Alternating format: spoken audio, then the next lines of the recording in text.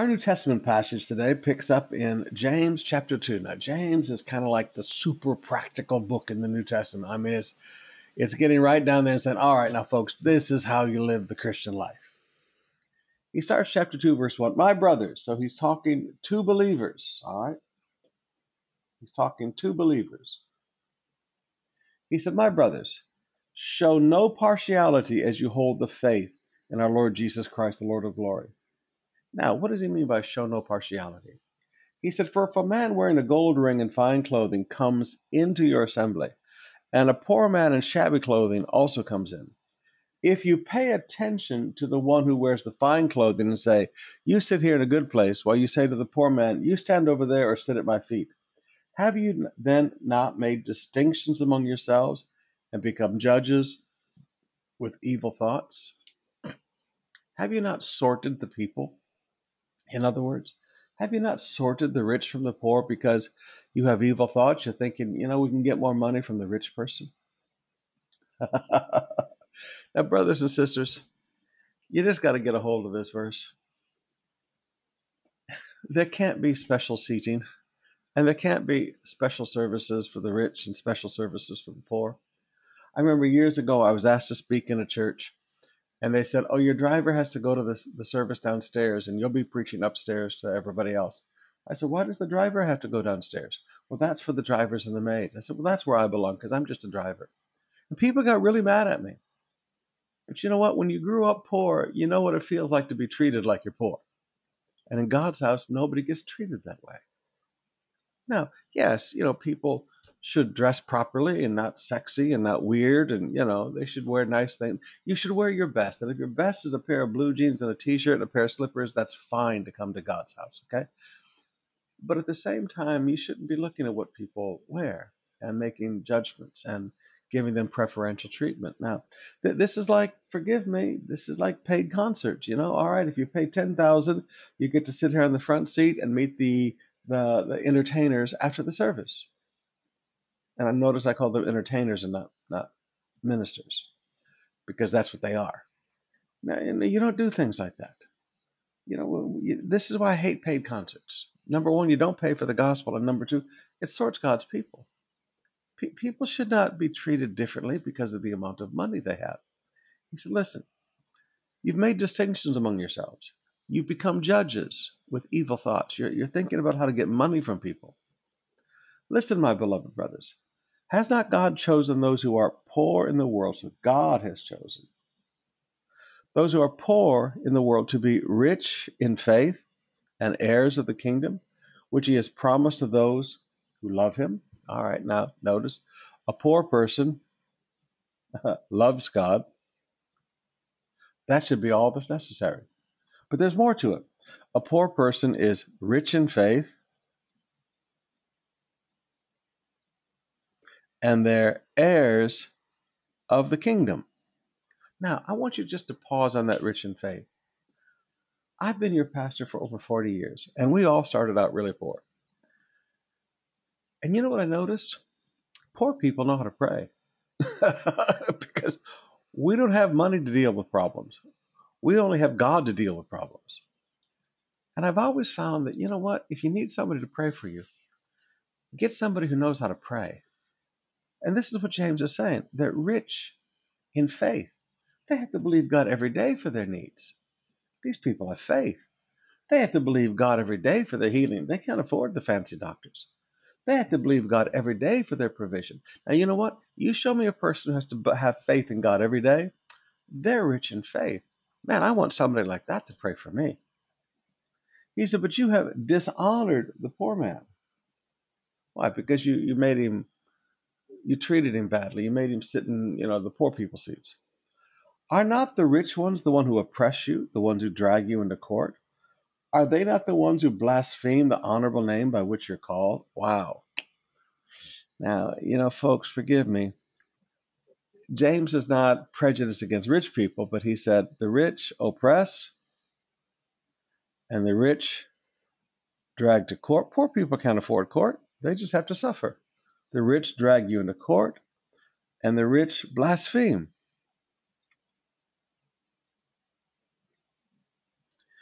He said, "Now, you know what?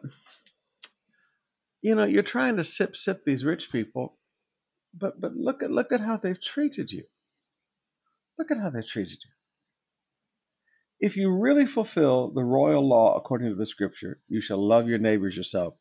You're doing well." He said, now that's how you're supposed to act. But if you show partiality, now here's that word again, partiality, partiality. If you show partiality, you are committing sin and you are convicted by the law as transgressors. All right, so if you sort people by here's the 5,000 seats, here's the 3,000 seats, here's the 2,000 seats, here's the 50 peso seats. If you sort people, if you show partiality because of money, you're committing sin. So again, look at this verse. But if you show partiality, if you treat people differently because of their money, you're committing sin, and you are convicted by the law as transgressors. Now, for most of my life, I've probably been extreme the other way. But there's a few occasions lately that I've had to realize, there are people in our church that have prospered. They started with this poor, and they prospered. And because they prospered, I probably ignore them a little bit. So sometimes I try to reach out to these people and do some special things for them simply because, you know what?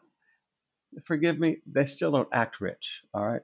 But sometimes because I'm too busy wanting to take care of the people of Roma and I'm making sure the poor people have a place in the church, I also need to make sure the people who have prospered among us also have a place. For whoever keeps the whole law but fails at one point has been accountable to all. Paul teaches us the same thing. For he who said, "Do not commit adultery," also said, "Do not murder." And if you do not commit adultery but do murder, you have become a transgressor of the law. So speak and so act as those who are to be judged under the law of liberty. So James is trying to teach what Paul's been teaching, all right? For judgment without mercy to one who has shown no mercy. Mercy triumphs over judgment. All right, so judgment without mercy to the one who has shown no mercy. All right, do you want mercy? Show mercy. If you want people to show you mercy in life, sow it. And remember, mercy triumphs over judgment. What good is it, my brothers, if someone says he has faith, but does not have works? Can that faith save him? If a brother or sister is poorly clothed and lacking in food, and one of you says to them, "Go in peace, be warmed and filled," without giving them the things they need for the body, what good is that? So also faith by itself, if it does not have works, is dead. Now let me just back up. Last weekend I stood up and I asked you, folks, we're so thankful that God caused that typhoon to die, okay? Thank God that thing died. It was coming in at Cat 4, Cat 5 to Metro Manila. And it just hit Batanes and dropped to Cat 1, and we hardly even noticed it here in Metro Manila. But Albay got blasted.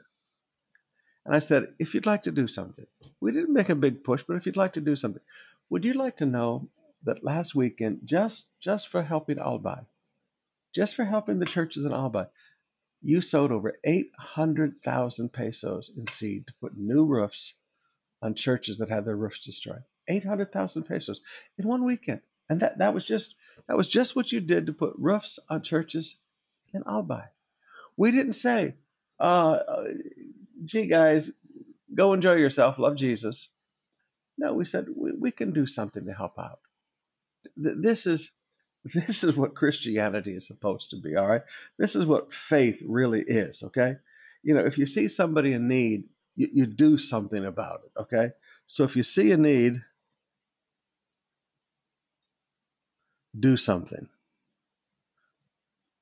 That's what Christianity is all about. Faith by itself, if it does not have works, is dead. Someone will say, "You have faith, I have works." He said, "Yeah, show me your faith apart from your works, and I will show you my faith by my works." Most of my life, people have walked up to me and said, "Pastor Summerall, you don't have faith." And I said, "Fine." But I said, why don't you walk around here and see what we've seen accomplished by the grace of God in our lives? Why don't you walk around and see?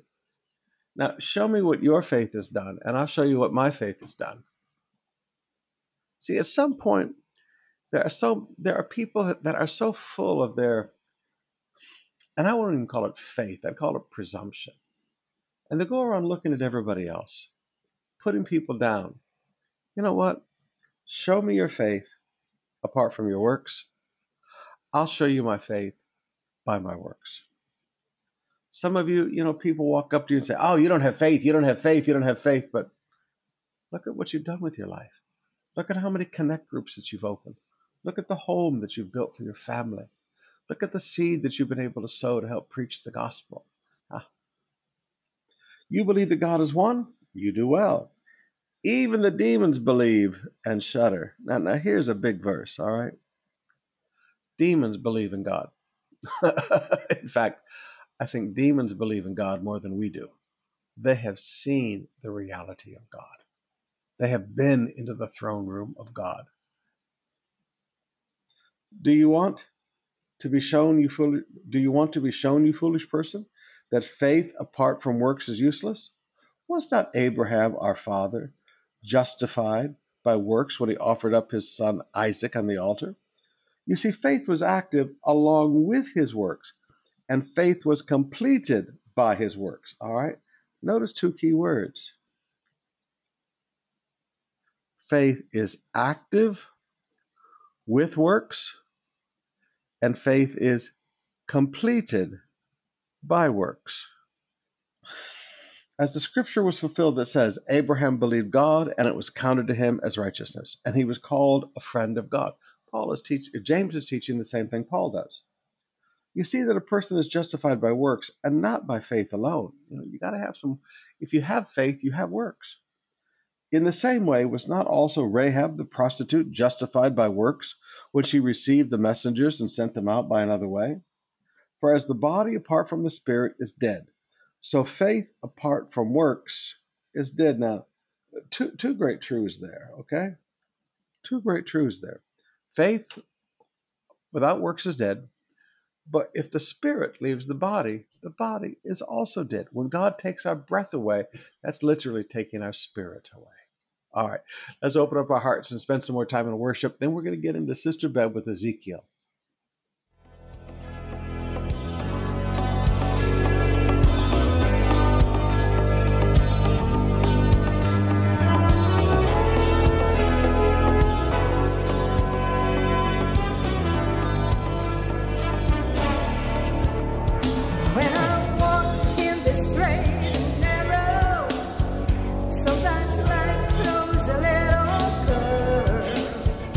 If I slip on the street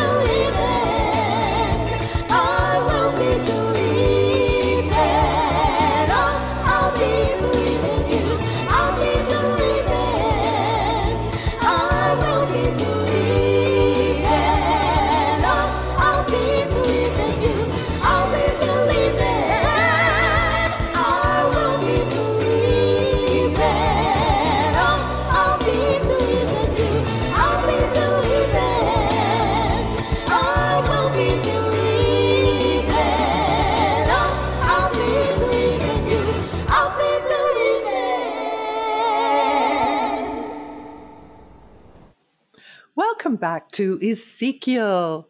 And this morning we have the privilege of starting with chapter 23. We'll read chapter 23 and 24 this morning. And we start off with, "The word of the Lord came to me, Son of man, there were two women."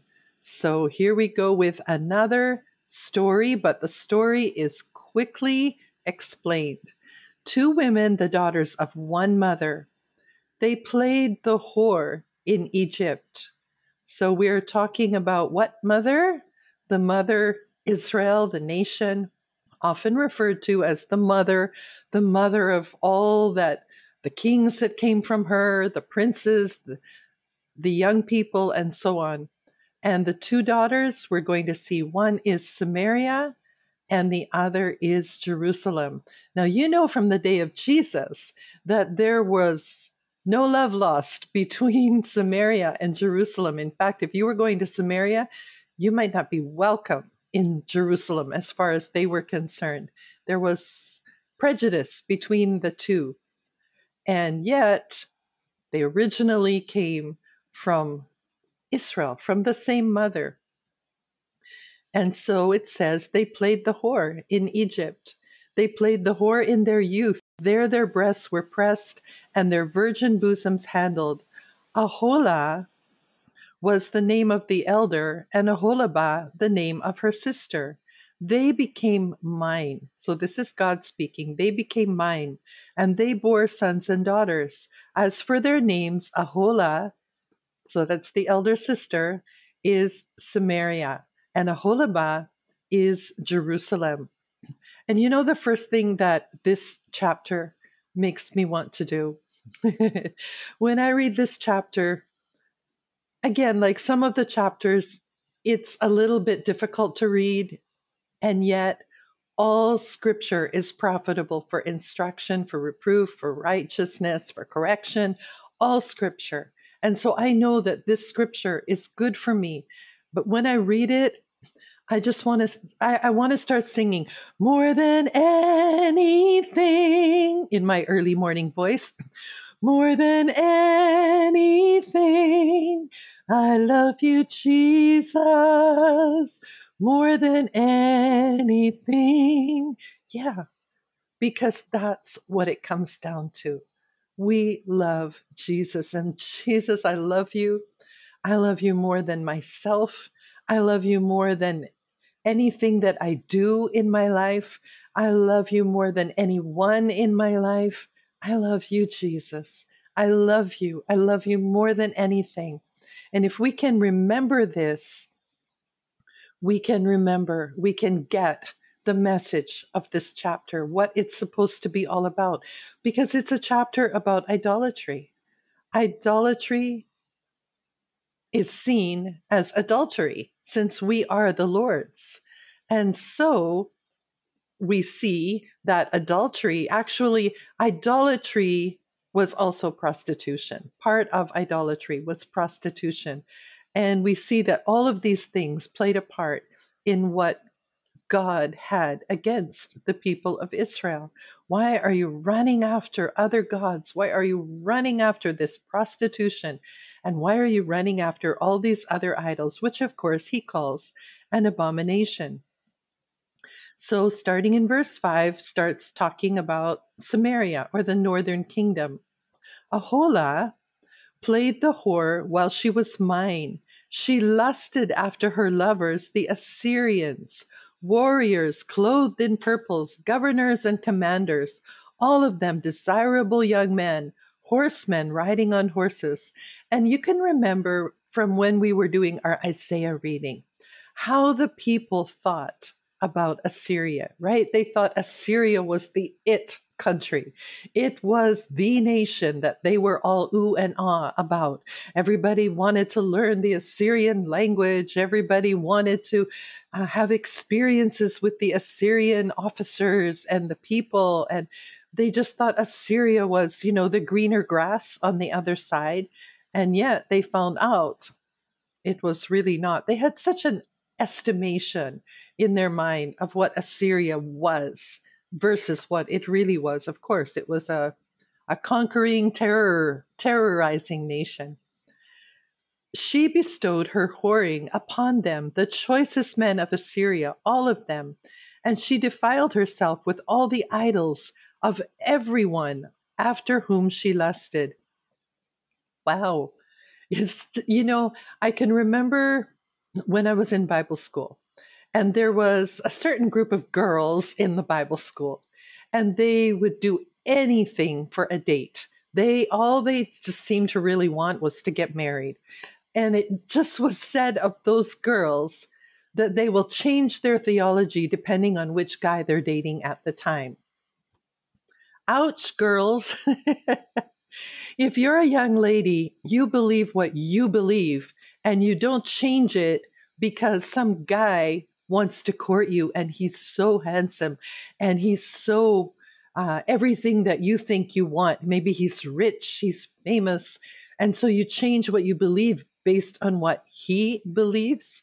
But that's basically what these people were doing.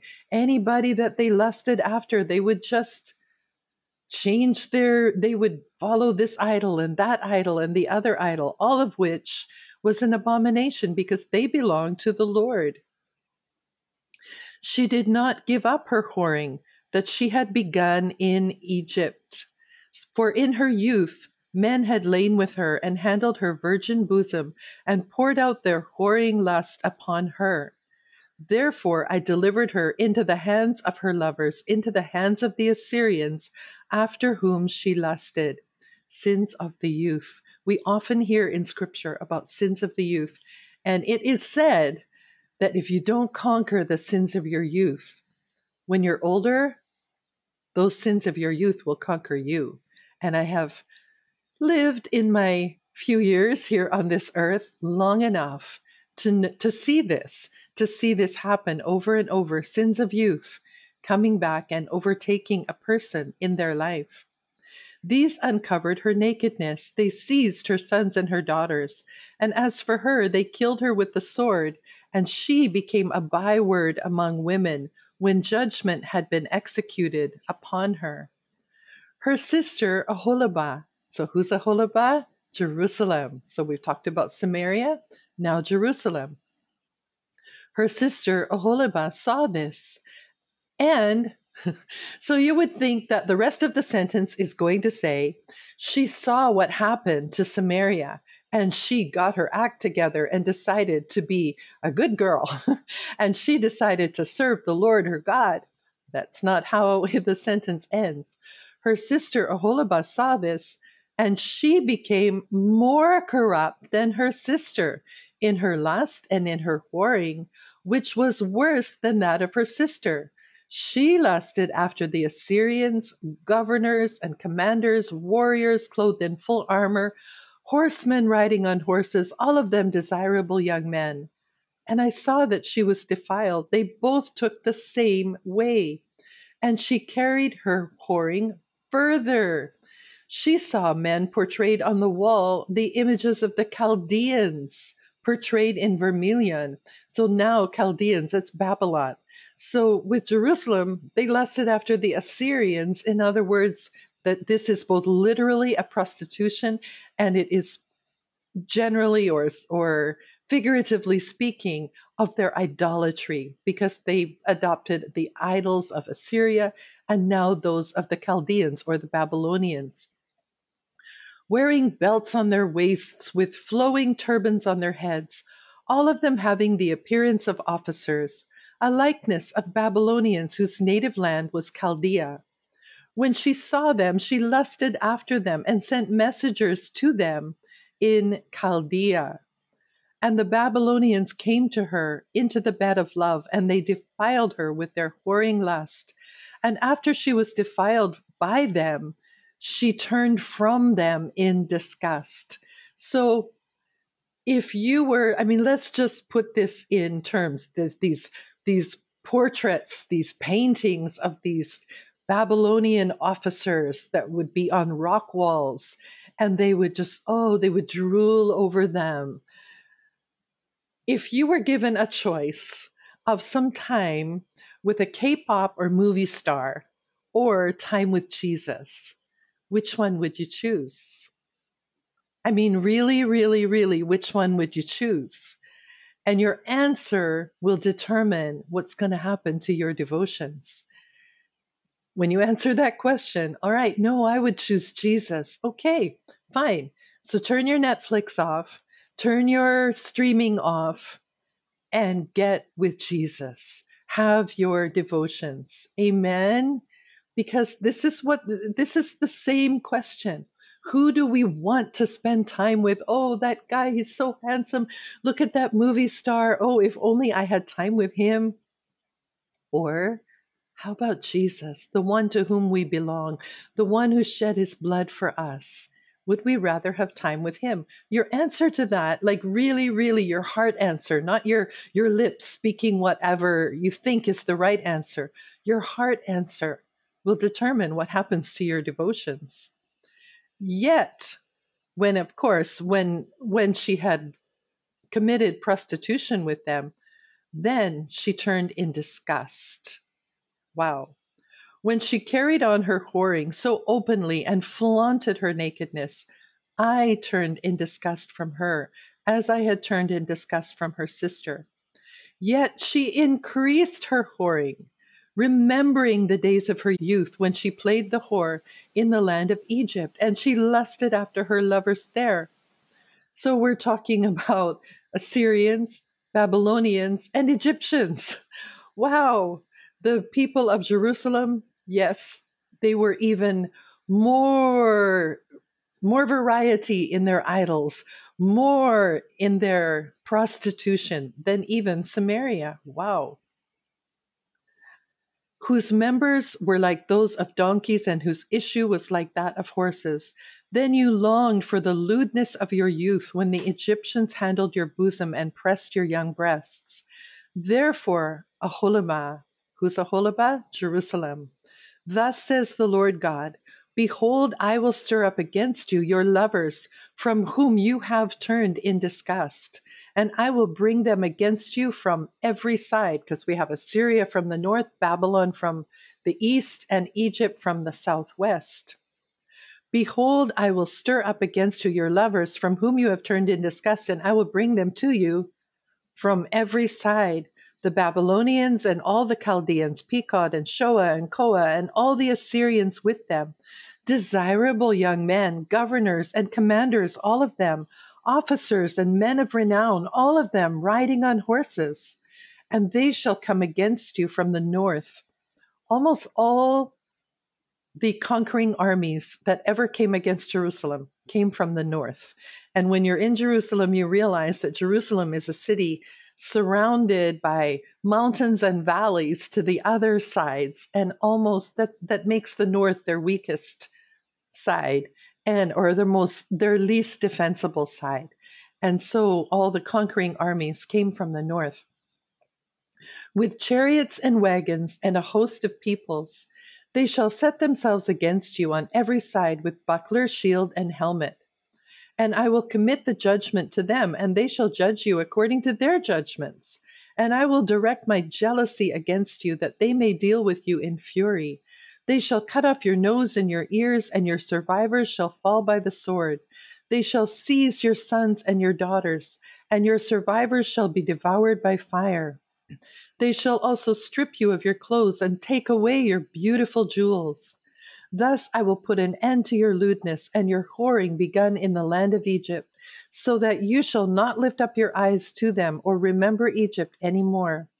For thus says the Lord God, behold, I will deliver you into the hands of those whom you hate, into the hands from whom you turned in disgust.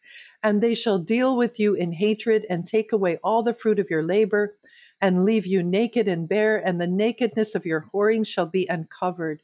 Your lewdness and your whoring have brought this upon you, because you played the whore with the nations and defiled yourself with their idols. You have gone the way of your sister.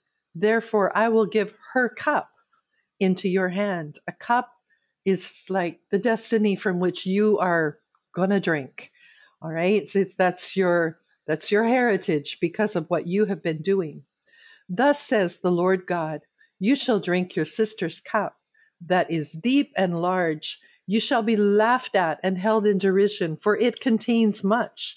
You will be filled with drunkenness and sorrow. Oh, so drunkenness is a judgment. It's a horrible thing that would come across people. If you are under the judgment of God, that's when you give yourself to drunkenness, and drunkenness always leads to sorrow. A cup of horror and desolation, the cup of your sister Samaria. You know, this passage has so many lessons for us. And one of the lessons, young people, and not so young people too, if you give yourself in a sexual relationship with someone because you think your lust is everything and you think that your lust is love, when it's over, the hatred and the disgust will be just as strong as the lust was before. And this is what happened to them, and this is what happens. And then who knows? There you are left. Ladies, you're left with a child. You're left with bills to pay. You're left with, okay, that's it. You're a single mom now. And he is long gone. And you're disgusted. You're disgusted with him. You're disgusted with yourself. How could I do this? You know the better thing? More than anything, I love you, Jesus. Put Jesus first. Love Jesus. Love Jesus more than you lust after anything else. Love Jesus, and all of the things of this earth will fade away in Jesus' name. Just don't do it. And of course, this is not just talking about the sexual acts, but it's a figurative speech for the idolatry that they would run after, putting other things ahead of God. Just don't do it. You shall drink it and drain it out and gnaw its shards and tear your breasts, for I have spoken, declares the Lord. Therefore, thus says the Lord God, because you have forgotten me and cast me behind your back. I don't need God. That's what they were saying. You yourself must bear the consequences of your lewdness and whoring. You think you don't need God, huh? You think you can just go your own way, and then there are consequences, and God is saying, all right, you'll bear the consequences. The Lord said to me, Son of man, will you judge Aholah and Aholabah? Declare to them their abominations, for they have committed adultery and blood is on their hands. With their idols they have committed adultery, and they have even offered up to them for food the children whom they have borne to me. Yes, that's how far their lust after these heathen idols went, that they would even offer their own children that God says they have borne unto me. So they were God's children, people of Israel. They had taken those children and offered them in the fire to these heathen idols. Moreover, this they have done to me. They have defiled my sanctuary on the same day and profaned my Sabbaths. How many times have you seen that in God's listing of what disturbs him in the people's habits? It makes you want to set aside one day for the Lord every week of your life. For when they had slaughtered their children in sacrifice to their idols, on the same day they came into my sanctuary to profane it. And behold, this is what they did in my house. They even sent for men to come from afar, to whom a messenger was sent. And behold, they came. For them you bathed yourself, painted your eyes, and adorned yourself with ornaments. You sat on a stately couch with a table spread before it, on which you had placed my incense and my oil. The sound of a carefree multitude was with her, and with men of the common sort, drunkards who were brought from the wilderness, and they put bracelets on the hands of the women and beautiful crowns on their heads. Then I said of her who was worn out by adultery. Have you ever seen somebody who's just lived a really sinful life? I think there's a saying that my husband says from the southern United States, something about a horse looking like it had been rode hard and put away wet. And it just has to do with the way a person looks who has lived a hard life, a life of sin. Because you know what? A life of sin is a hard life and it wears you out. It wrinkles you prematurely. It brings you to the grave prematurely. Now they will continue to use her for a whore, even her, for they have gone into her as men go into a prostitute. Thus they went into Aholah and Aholibah, lewd women.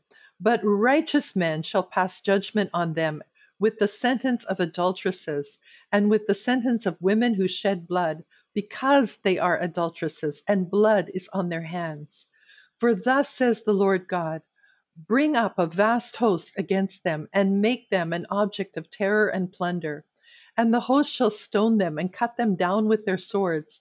They shall kill their sons and their daughters, and burn up their houses.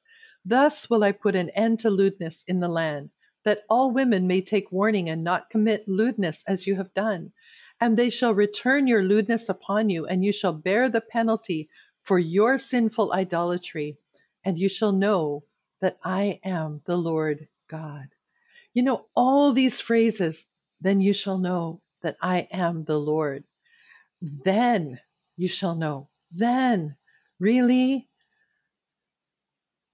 we have the opportunity right now because of the Word of God and because of the presence of God and the goodness and the kindness of God to know right now that He is the Lord God.